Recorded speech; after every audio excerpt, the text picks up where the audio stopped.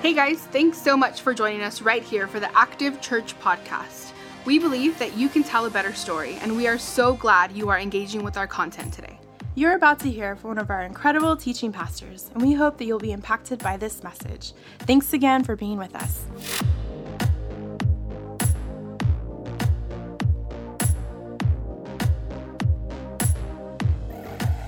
At Active Church, we believe that you can tell a better story.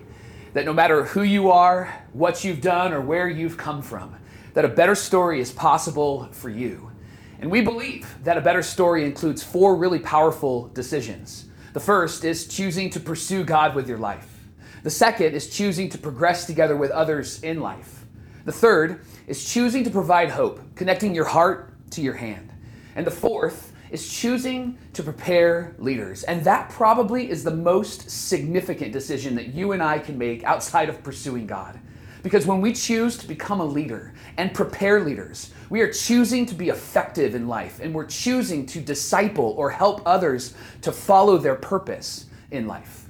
And I believe that you're a leader because you have influence. Now, you may not feel like a leader and you may not feel like you have influence, but let me prove to you that you actually do. Has anybody ever asked you for your opinion or your thoughts or your wisdom or your advice on anything in life? Just raise your hand.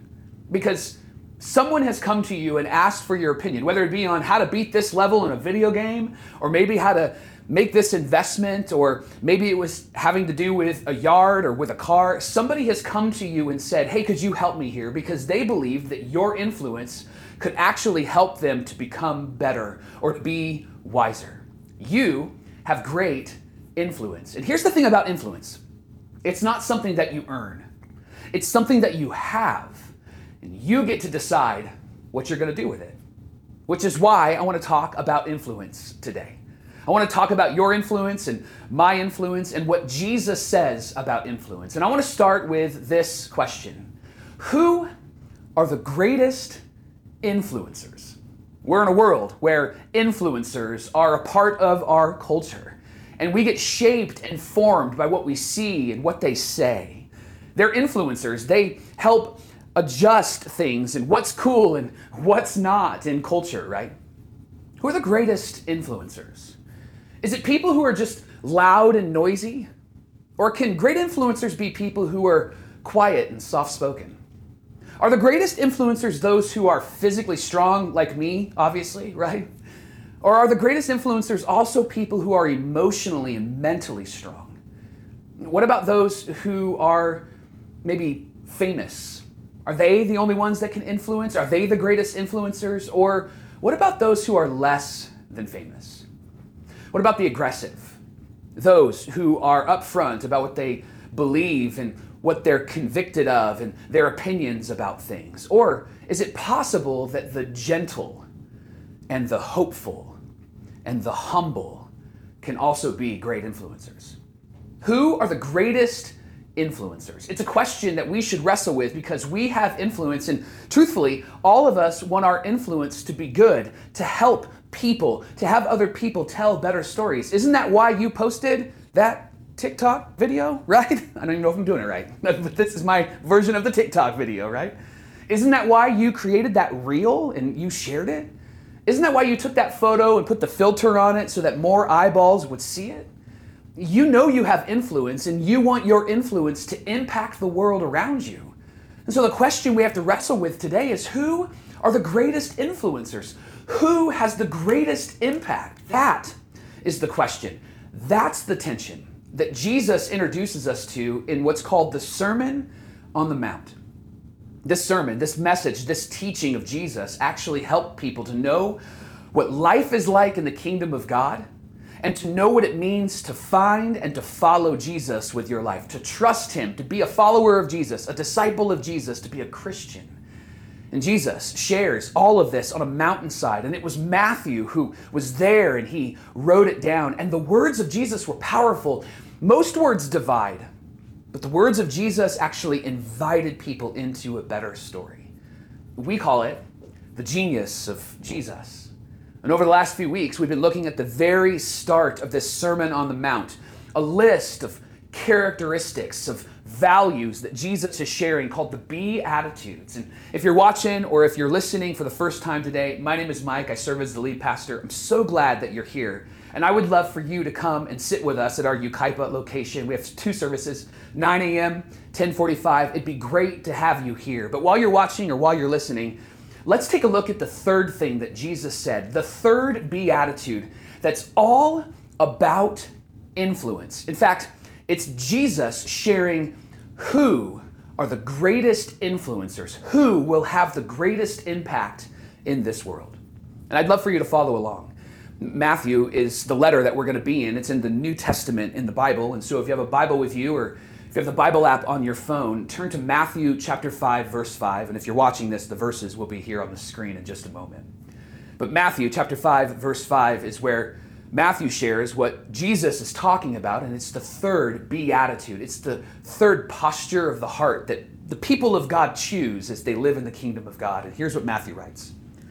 Blessed are the meek, for they shall inherit the earth. Now, initially, when we talk about the greatest influencers, those who have the greatest impact, I don't think that we think about people who are meek. We think about people who are strong, maybe people who are loud, maybe a politician or somebody that's famous, right? We don't think of meek people being influential. In fact, what we think about is that meek people are weak people, right? Especially for us that are guys. Guys, dudes, should not be meek because to be meek is to be weak, right? And no matter who we are, whether you're a guy or a girl, whether you're young or old, meekness isn't the first conversation that you have when you're talking about influence. But then Jesus comes along, the Son of God, talking about what it means to follow him and live in the kingdom of God. And he says in the kingdom of God, the meek are the strongest.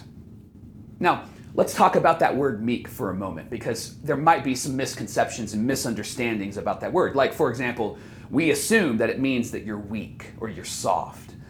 But the truth is, meek has 3 layers to it. The word has 3 layers to it. The characteristics of it are rich. They're deeply rooted. The first layer is that a meek person is gentle, which means that they have beliefs and they have convictions and they have opinions, but they're not aggressive with those beliefs and convictions and opinions. They're gentle with those. And in their gentleness, they actually draw people in. They invite people into a better story. They don't divide. They don't blast people on social media. They wait for the relationship and trust in the relationship to share some deep, meaningful truth. That's what meek people do. The second layer to someone who is meek is that they are humble.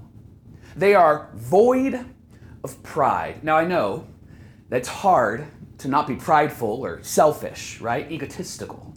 This isn't somebody who is completely void of pride, but it's somebody who doesn't prioritize their ego first. It's somebody who doesn't prioritize what they want first.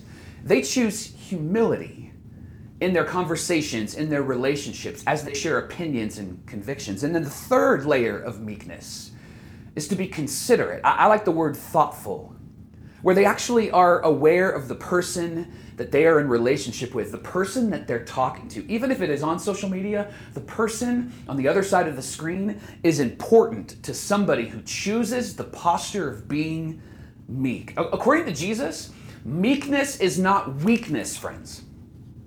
Meek is not weak if you're a guy, and meek is not weak if you're a girl. Meek is not weak if you're young, and meek is not weak if you're old. Meekness is not weakness. In fact, meekness, according to Jesus, is strength under control. And here's what I love about Jesus. He doesn't just drop this on us and move on. But later on in the Sermon on the Mount, he actually teases out what meekness looks like. And again, Matthew wrote it down. So I want to share what Jesus said, and I want to break it into little parts because there's a lot of context that needs to be understood as we read through this. So in Matthew chapter 5, verse 38, Jesus says this, as he's talking about what it means to be meek in real, tangible life. He says this, "You have heard that it was said," which means this is what you've been taught when you went to synagogue, when you went to the tabernacle. You have heard people teach you this. Mom and dad may have taught you. An eye for an eye and a tooth for a tooth. What Jesus is referencing here is that there is a Jewish law, a Jewish tradition that gave people permission for revenge. It gave people permission to pay back the pain that has been caused upon them. Here's how it works. If somebody was to punch you, according to this Jewish law, you could punch them back. If somebody were to kick you in the shin, you could kick them in the shin back. If somebody were to gossip about you, you were to gossip about them. And it would have been okay because it was an eye for an eye or a tooth for a tooth. In other words, if someone caused you pain, you had permission and you had the opportunity to return that pain in kind. But you couldn't go beyond the pain. Are you with me? You couldn't receive a punch and then punch them back twice. And that's the problem with this law, with this tradition. Because there is never any restraint in revenge, right? You never see someone who has had pain caused upon them getting revenge and only doing what has been caused to them. They go above and beyond, don't they? I experienced this in my life. So early on in my time at Active Church, I served as the youth pastor. And this was probably year 1 or year 2. My family was young and I was young, and we were driving home from a birthday party. We were at a stoplight in our hometown. And next to us is a car full of students from our youth group. And they have their music playing, they're laughing, having a great time, and they noticed that Tiff and I were in the car next to them, and so they're waving, honking, we're laughing, windows are down. And while we're waiting, the light is taking forever, right? It's a red light, we're there for like 45 minutes, it feels like. So these students, who I love and who love us, had Skittles, and they decided that they were going to see if they could bounce the Skittles off of my big old head. I mean, they're literally throwing them at me. And it was fun for a minute until one of the Skittles hit me in the ear and the other one hit me in the eye. And then I was like, oh, it's on, baby. And so I decided that when that light was going to turn green, I was going to get my revenge. And in the center console, on top of the center console, was a piece of cake that we didn't eat at the birthday party. And so as soon as that light turned green, you know what I did? Because I'm a godly man, I took that piece of cake and I threw it into their car. Window was down, it hit the person in the passenger seat and went everywhere. And then I yelled, "Ha ha, suckers." That was literally what I did. And then we sped off. And I thought I won. Got my revenge, right? But there is never any restraint in revenge. And I didn't anticipate that these students would want revenge. They would want to pay me back. A couple nights later, I heard some rustling outside in our driveway. And it was about 11 or 12 at night. So I went outside, turned the lights on, and I heard footprints of people running away, giggling and laughing. And when I turned the lights on, my truck, my baby, was sitting in the driveway, and it was turned into a hot fudge sundae. Chocolate syrup, caramel syrup, Cool Whip, bananas, nuts, ice cream. They did an incredible job, my friends. But I was incredibly upset because I had just washed and waxed my truck that day. And do you know what dry syrup does to a paint job on a truck? It is not good. And for weeks, my windshield wipers would barely move because they were stuck. I had to wash this sucker 3 or 4 times to get all of that residue off. And needless to say, I was upset and I wanted revenge. And so just a few nights later, because there's never any restraint in revenge, I grabbed all of the confetti out of all of our copy machines here at the church. You know, when you make a 3-hole punch piece of paper, all of that confetti got stored somewhere. We had bags of it here. I don't know why. I don't know if we recycled it. I didn't know. But I know that I was going to use it to get revenge. And I recruited my wife because I corrupted her. And we took these bags of confetti and we got into this student's car and we loaded it with all of this confetti to the point where when they opened it up after youth group, all of it just fell out. It was everywhere. You couldn't even sit in the truck. There is no restraint in revenge. One theologian says, according to this law, an eye for an eye will leave the whole world blind. And so Jesus says, you have heard that you can have an eye for an eye. You can return pain because pain has been caused upon you. But you couldn't go further than that. This is what Jesus said. You have been taught. But then he actually gives them a better story to tell. He says, but I tell you, do not resist an evil person. If anyone slaps you on the right cheek, turn to them the other cheek also.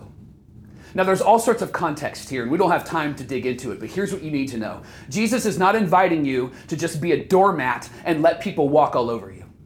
But turning the other cheek in this culture was actually what influential people would do. Because without saying a word after you got hit, you were turning the other cheek and you were giving that person that hit you, that harmed you, that caused you pain, you were giving them an opportunity to ask a very important question of themselves. Am I going to double down on what I've just done, or am I going to choose to be a better person? The way that Jesus is describing this here is choosing to, with your life, to invite other people into life without even saying a word. And when he says don't resist an evil person, you don't have to stand against them like they are standing against you. You don't have to declare war on them like they're declaring war on you. This is what Jesus says a meek person does. They decide what's better. Is more violence better or more compassion? Is more revenge and hate-filled language better or more courage and grace? Does your life invite other people into more life? According to Jesus, the people of God don't get revenge. They work towards reconciliation. That's their objective, and they're the most influential people on earth. And then Jesus says, after he talks about the meek, he drops this line.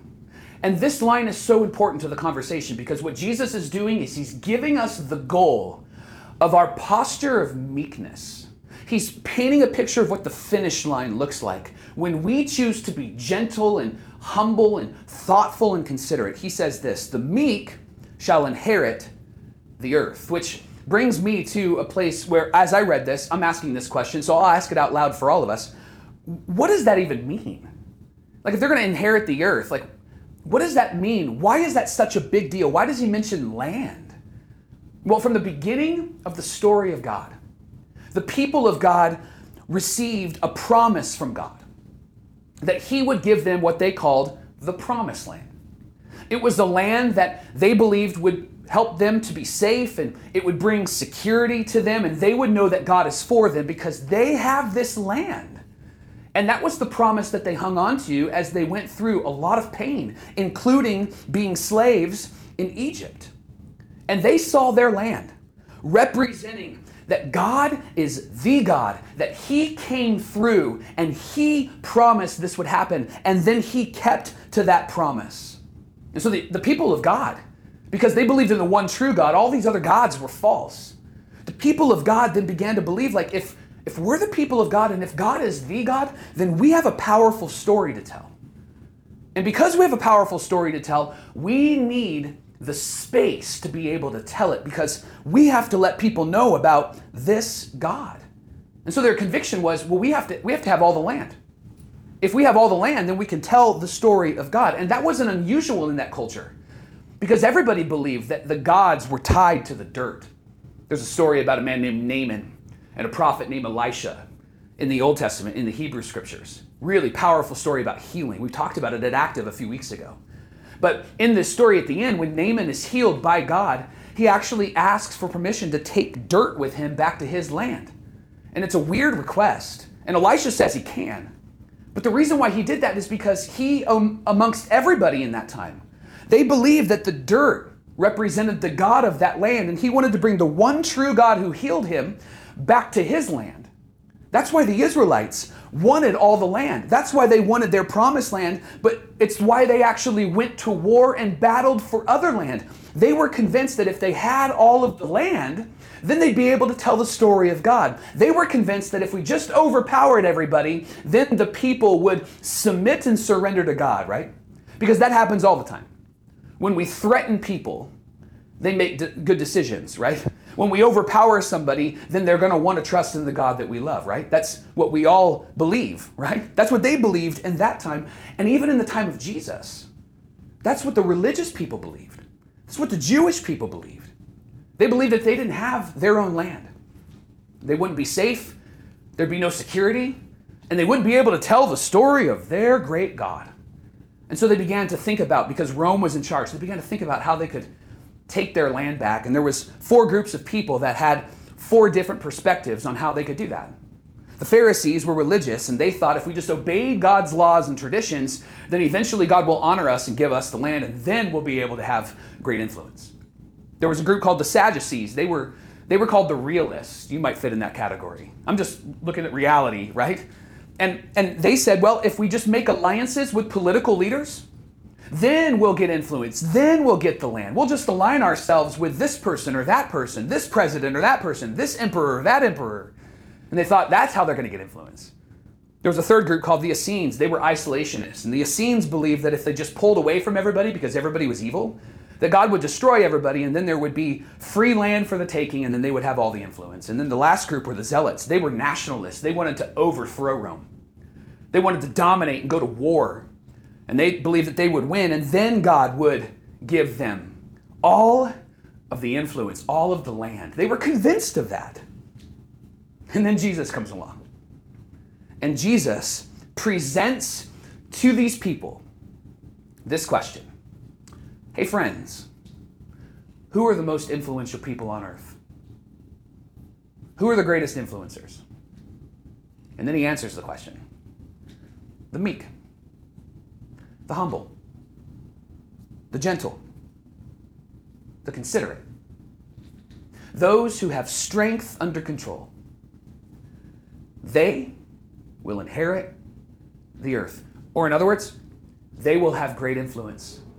And their influence will go beyond their story. Their influence will go beyond their life. These are the men and women that will have great influence. And here's what's so remarkable about what Jesus says here. When he talks about the meek, he's actually talking about those moments when things are hard and when things are heavy, when things are beyond your control, when you don't know what to do, when you are not able to strategize, when you're not able to bring a solution, when you're not able to grab all of the power. Jesus says that's the moment when you choose the posture of meekness and to be gentle. Because those are the ones that have the most influence in those moments. Those are the ones that decide that they are going to choose a better way, the way of God. According to Jesus, our influence is most effective when we are gentle. And I know it seems so foreign, right? Even as this war is breaking out in Ukraine, it feels so foreign. We want to power up and we want to get strong and we want to overpower and we want to show dominance, right? And Jesus comes along and goes, let me tell you about the men and women, young and old, who are the greatest and most influential people. It's the meek, friends. This is God speaking to you and speaking to me. And here's what I love about Jesus. He doesn't just ask us to do this. He does it himself. He's not just going to talk about it, he's going to be about it. And there's a moment in his life when he is betrayed, and he's denied, and he's arrested, when he could have flexed on his God power, and yet he chose to be meek. And John writes about it. John was a disciple of Jesus. He wrote a few letters in the New Testament, and then the Gospel of John, the letter of John, chapter 19, verse 1, he tells us this story. After Jesus is arrested, he's before Pilate, and Pilate, according to John, had Jesus flogged. Now, to be flogged is to be whipped, but not just whipped. When they would flog you, their goal was to, and I apologize for being so graphic, but this is reality, this is true, this is historical. Their goal was to rip skin from its bone. That was the goal. You will not cross us again. That was the goal. And John says that the soldiers twisted together a crown of thorns and they put it on the head of Jesus and they clothed him in a purple robe. And then they went up again and again and they said, "Hail, King of the Jews." And they slapped him in the face. And then once more, Pilate came out and said to the Jews gathered there, look, I'm bringing him out to you. He hasn't come out yet. I'm bringing him out to you to let you know that I have found no basis of charge against him. Like, he is an innocent man. There's no reason why he should die. There's no reason why he should even be here. I beat him really good, but that's all that I'm going to be able to offer to you. And then in verse 5, it says, when Jesus came out wearing a crown of thorns and a purple robe, Pilate said to them, here is the man. Two thoughts. Really more of a thought than a question. Some scholars believe, some theologians believe that when Pilate says, here's the man, he's not introducing Jesus. He's helping people to understand that the person that he has beaten is Jesus, because some scholars believe that Jesus is so unrecognizable in that moment that nobody knew who he was. And so when Pilate says, here is the man, he's saying, yeah, this is the Jesus you brought to me, and look what we've done to him. Is that enough? It's essentially what he's saying to that crowd. That's the thought. Here's the question. Does this stir you up like it stirs me up? Like, maybe you're not a follower of Jesus, and maybe you haven't trusted him with your life. But can you imagine if this was somebody that you loved, and somebody was causing pain and torture against them? What would you do to stop it? Would you speak up? Would you say something? Would you run and protect them? What would you do? At what point would you say, enough is enough? As I read this, that's what I feel. And I want to even say to Jesus, like, now's the time to flex on that God power, Jesus. Do it right now. And yet the story has a different outcome. John continues, he says that as soon as the chief priests and officials saw him, they shouted, crucify, crucify, or put him on a cross, kill him. Pilate answered, you take him and crucify him. As for me, I find no basis of charge against him. And the Jewish leaders insisted, we have a law, and according to that law, he must die because he claimed to be the Son of God, which he is. They just didn't believe him. And when Pilate heard this, he was even more afraid. He was afraid of a riot. He was afraid of them overthrowing him. He was afraid of what the emperor would do because he is not keeping these people under control. And he goes back into the palace and he asks Jesus this question. He says, where did you come from? But Jesus didn't give him an answer. And Pilate is frustrated. He goes, do you refuse to speak to me? Don't you realize that I have the power to either free you or crucify you? Like, he doubles down on his power or his supposed power in that moment. And I want to share what Jesus says next, but I want to remind you of the words of Jesus that we started with. Blessed are the meek, for they will inherit the earth. Jesus answered, you would have no power over me if it were not given to you from above. In other words, Pilate, I'm exactly where I want to be. I'm exactly where I planned to be. This is exactly why I came. You are just a pawn in my story. You are just a cog in this wheel. This is what is supposed to happen, and it's why I have come. No flex, no yelling, no overpowering. Meekness. In a moment when he is beaten. And it wasn't the only moment.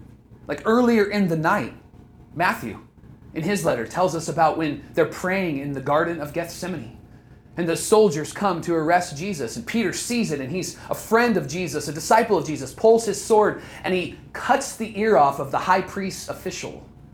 And Jesus stops everything. And he looks at Peter and he says, put your sword back in its place. For all who draw the sword will die by the sword. Peter, this is not the way of Jesus. This is not the way of the kingdom of God. This is not who we are. And then he says this, do you think I cannot call on my Father, and he will at once put at my disposal more than 12 legions of angels? Now, a legion in that time was a word that would describe a group of Roman soldiers in a pocket of the army. And a legion represented, get this, 6,000 soldiers. So what Jesus is saying to Peter here is this. Don't you think that I could call on my Father in heaven and he would send 12 legions of angels? Now, quick math. I have a biblical studies degree. I'm not a mathematician, but quick math. 12 times 6 is 72, right? And he's talking about 6,000 in one legion. This is 72,000 angels, friends. Jesus goes, don't you think that I could just call on my heavenly Father and that 72,000 angels would show up? And to all of us, we would go, you should do that. That would be great, because we're not there, we're seeing it, we're reading it. If we were there, we'd be like, no, don't do that, especially if we're on the opposite side of Jesus. But we're like, you should do that. But then Jesus says this to Peter. But how, then, would the scriptures be fulfilled that say it must happen this way? In other words, Peter, I'm exactly where I'm supposed to be. This is exactly what should happen. I came to seek and to save that which was lost. I came to redeem and restore that which was broken. I came to forgive with my body, offering my body on a cross. I came to forgive your sin and their sin. And I came through the resurrection from death to life. I came to extend freedom to people. That's why I'm here. And we don't get there if I choose to overpower these people or if I choose to overpower you. We get there, get this, we get there when God loans his power to us. That's what meek people do. That's what influential people do. Influence is choosing what's best for them rather than prioritizing what's best for me. And you know what was best for me? Jesus going to the cross and forgiving me of my sin, and then Jesus resurrecting from the grave so that I might find freedom. And you know what was best for you? The very same thing. Blessed are the meek, for they will inherit the earth. Blessed are the gentle, the humble, the considerate, for they will have the greatest influence. And here's why this should matter to you. Eyes on me. Listen. If you're listening to the podcast, lean in. Eyes on me, ears on me. This is why it should matter. Because meek people don't overpower people. Meek people loan their power to others. They loan their strength to others. Meek people, they raise courageous children. The meek, they lead transformative businesses. The meek, they serve their employees. The meek, they practice restorative love. The meek, they honor each other in a dating relationship, an engaged relationship, a marriage relationship. They honor each other in a friendship or business relationship. The meek provide hope through their generosity. The meek tell stories that last beyond their story and their life. The meek unfollow themselves and follow Jesus. The meek will have influence on the world and in their world. Friends, you are an influencer. You have influence. You get to decide what you're going to do with that influence. Are you going to tell your story, or are you going to tell the best story ever told? And that is the story of Jesus. And Jesus says, those who are great influencers, the greatest who have influence, are those who choose to be gentle. So tell me about your influence. And don't use your words. Show me with your life. You're one of the greatest if you choose to be meek. But you're not one of the greatest if you're aggressive. You're one of the greatest if you decide to be gentle. But you're not one of the greatest if you decide to overpower. The meek loan their power, their strength to those around them. And Jesus says those are the most influential people. They will inherit the earth. You have great influence. And you are a great leader. And your impact will go beyond you when you choose the posture of meekness. Because that's what Jesus said. Let me pray for you. Heavenly Father, thank you for sending Jesus. And thank you for showing us, teaching us, and allowing us to live in a new and fresh way, a way that is so different than what we're used to, a way that is so foreign to what everybody wants to do. The most influential people are not the ones who are the loudest or the noisiest or the most aggressive. But God, may we know in our hearts, in our minds, in our souls that the most influential people, the greatest influencers, are those who are gentle, thoughtful, and considerate. And may we, because we follow Jesus, may we live in that way today. in the name of Jesus. And together we say amen and amen and amen. We hope you enjoy the Active Church podcast. If you want to know more about Active Church, you can follow us on our social media platforms at Active Churches. Don't forget to subscribe as well to stay connected to future podcasts. And if you are local, we would love for you to experience the Room with us. Sunday services are 9 a.m. and 10:45 a.m. in Yucaipa. See you next time.